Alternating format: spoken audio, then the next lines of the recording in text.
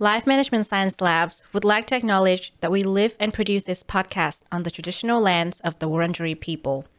We'd also like to acknowledge the traditional owners of the land of our listeners and our international colleagues. We'd like to thank and pay our respects to the elders, past, present, and emerging. Hello, everyone, and welcome to Doing Well, the Wellbeing Science Insights podcast produced by LMSL, the Life Management Science Labs. We are champions of life management science, providing structured insights informed by science and inspired by practice on key aspects of conscious living. Each week, we bring you scientific and practical insights on each element with the expert knowledge of professionals in the field. I'm your host, Lu Ngo, coming to your ears from Naarm, Melbourne, Australia. Let's learn together. Hi, everyone. Welcome back to the show. I'm Lu, your host. And today I have a slightly different kind of content for you. Thank you so much for sticking with us for the past 8 episodes of our podcast called Doing Well, the Wellbeing Science Insights podcast. And here we are. We're actually in December now. So we thought we'll take a pause on the podcast and actually bringing you a different kind of content.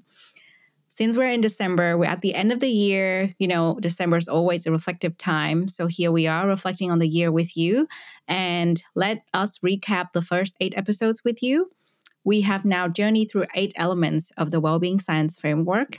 And I'm here to talk to you about a fun thing that we're experimenting for December. So please stay tuned till the end. So we began the show in our studio with Dr. Garvin Slemp, and we had a really dynamic and fun conversation about work motivation and well-being.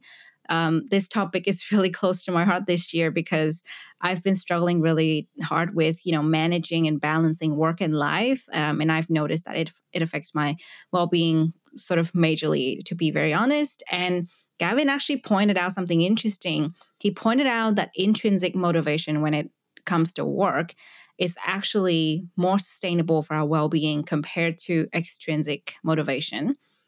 And for a lot of us, sometimes it's hard to find intrinsic motivation at our job, depending on your circumstance and things in life.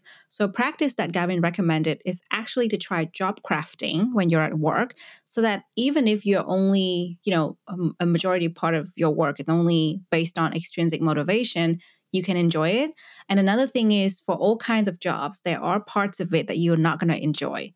So with that, when you try job crafting and tweaking things that you do so you can find enjoyment and values in it, it will really help you to improve your level of well-being. And I find that to be really fascinating. And for me personally, it's just really fun to kind of be able to design my work in some kind of way.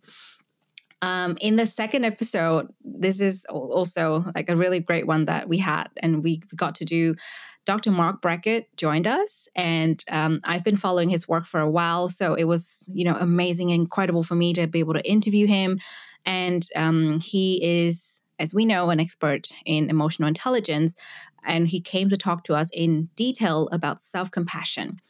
And of course, the lens was through emotional intelligence.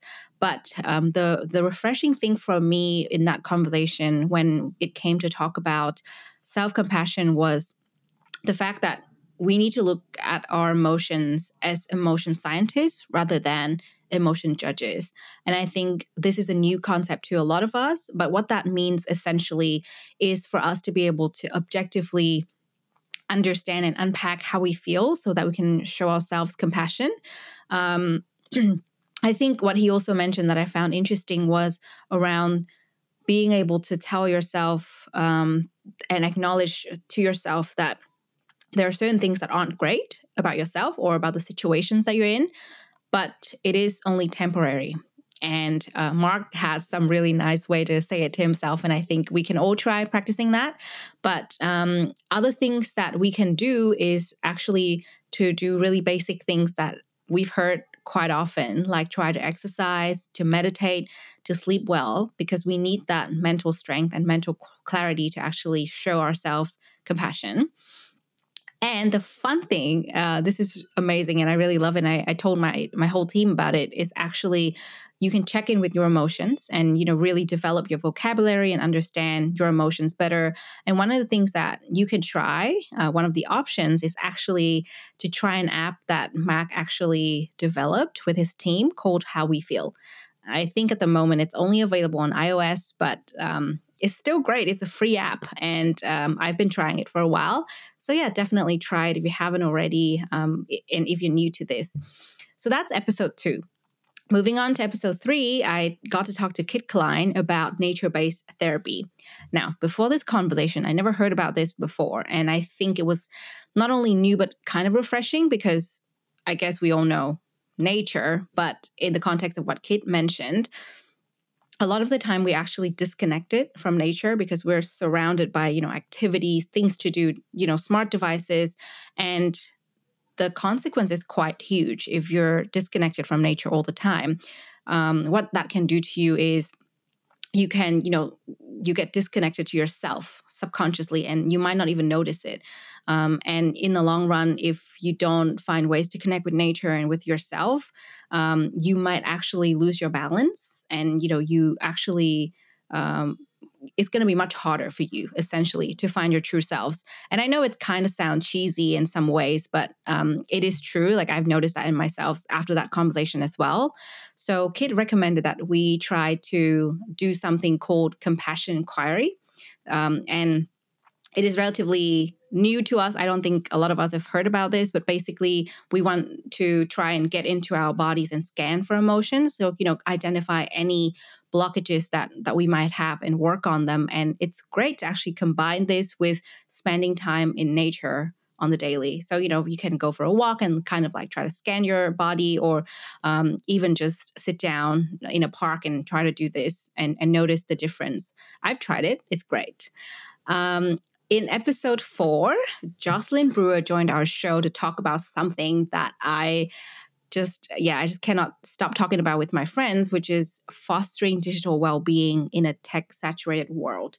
I think for me, what's interesting is setting boundaries because at the moment, my work is virtual. I live away from home. So, interactions with my family and close friends are also sort of virtual. I do have friends that I hang out with, but it's hard because I still need to stay connected with that part of my life, virtually.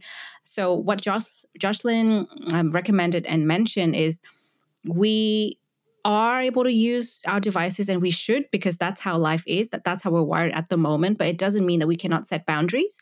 So as long as we can, set our boundaries and try to declutter our online presence, that's all that matters. So something you can try is, for example, to declutter your inbox, to set up times that you don't check it at all. And also another thing you can try is to create friction. So log out of your devices, log out of your inboxes or, accounts like social media accounts. So every time you want to check it or use it, you have to log back in. And that would help because then you kind of be dragged back into the moment and you'll stay more connected to yourself, your people, your circles and your surroundings. And I think it's definitely something to try at least once, if you're kind of like hesitant because you need your smartphones and you're hesitant, still try it. It's great.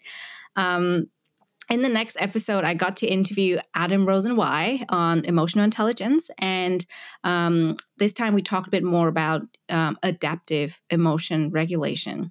So Adam is an expert in this area, particularly and especially when it comes to the workplace, but it also applies to our personal lives as well. He pointed out that in order for us to be emotionally intelligent, we really need to understand the impact of our decisions. And I found this to be very interesting because I was like, emotional intelligence, decision, why? Basically, what is the answer is that when we are emotional or, when we are making a decision, there are always, emotions underlying it. And so when we are able to understand the emotions we feel when we make certain decisions, everything that we do will sort of improve in its quality because we'll be able to pay attention to the consequence for ourselves and also for other people in our circle. He encouraged us to pay attention to our verbal speech as well because what we say really matters and we need to regulate our emotions in the sense that they are a reflection of our thoughts. So when we say things in our head that can point out your emotion. And, if you understand what you're saying and how you're conveying messages to your own self, you'll be able to understand your emotions and perhaps rewire those messages in a way that would help you. So, yeah, I found that to be particularly enlightening and very interesting. And in episode 6, Carla McLaren joined us, and she talked about self-awareness, emotional fluency, and empathy in the workplace. So, still sort of like in that context of work. We've talked about that quite a bit on the show. But this time she highlighted that we need to have a strong vocabulary of emotion so we can actually understand the root cause of our own emotions. And in turn, that will allow us to interact in a more meaningful way. So Carla suggested that for us to be able to do that, it'll be good to sort of nurture and build our emotion vocabulary. And, for a lot of us, this is new. I kind of mentioned that a little bit earlier, that Mark's work is kind of similar to this area as well. And there are things that we can try similar to what Adam did. But what's interesting is Carl actually created a free emotion chart for kids and also another free one for adults that you can try. So you can kind of, try to identify how you feel. I think this is really good in like combination with the app that Mark developed that I mentioned earlier. So this is really fun and, hopefully helpful for anyone who's interested. And in episode 7, I had the opportunity to talk to Dr. Courtney Warren. It was such an amazing conversation about self-honesty, one step toward self-acceptance, because personally, it has been a journey for me. So even though this can be absolutely challenging, what we need to be doing is to be really objective about ourselves, as much as possible when we really want to understand and to be honest with ourselves. I think initially I kind of thought, like we're all honest to ourselves, aren't we? But turns out no, that is actually not always the case. And it's interesting because we actually sometimes lie to ourselves, maybe to protect ourselves, but that will do harm in the long run, like Courtney said, because she said once we are able to be honest with ourselves, we'll be able to truly grow in the direction that we should be, and we'll minimize the regrets later in life. And this hits really hard, especially for me right now. I'm just kind of like, when I look back on that episode and rethink about that conversation, it's kind of like a really nice reminder that I need to be more honest with myself. And a practice that she recommended is to journal on the daily and be as honest as possible so that we can understand truly how we feel and what we're going through and, where we are kind of dishonest with ourselves. Another practice that you can try is actually to try radical acceptance. So we can get over tough situations and, truly embrace our lives and live a more conscious life. So I feel like that is a really nice way to maybe try to, get into the new year with this, perhaps. It's a really fun activity to do as well. It kind of sounds hard, but really just set up time to do it and you'll see the benefit. I've tried it. And most recently on episode 8, Jory Rose joined our show and she brought us the science behind mindfulness.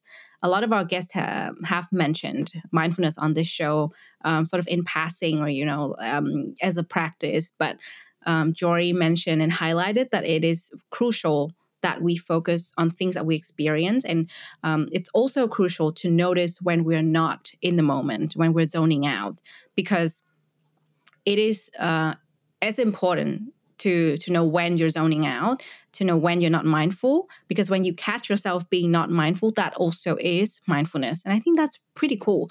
And I think another cool thing that a lot of people probably don't know about is mindfulness can be practiced in anything that we do. It can be practiced on the daily in activities that you wouldn't think about. And I'll mention that in a bit. But basically, this will allow you to do what you truly want to do in life and, in alignment with your values as well. And I guess a lot of us just go through lives kind of on autopilot, and mindfulness will really bring us back to, the moments and the things that truly matter.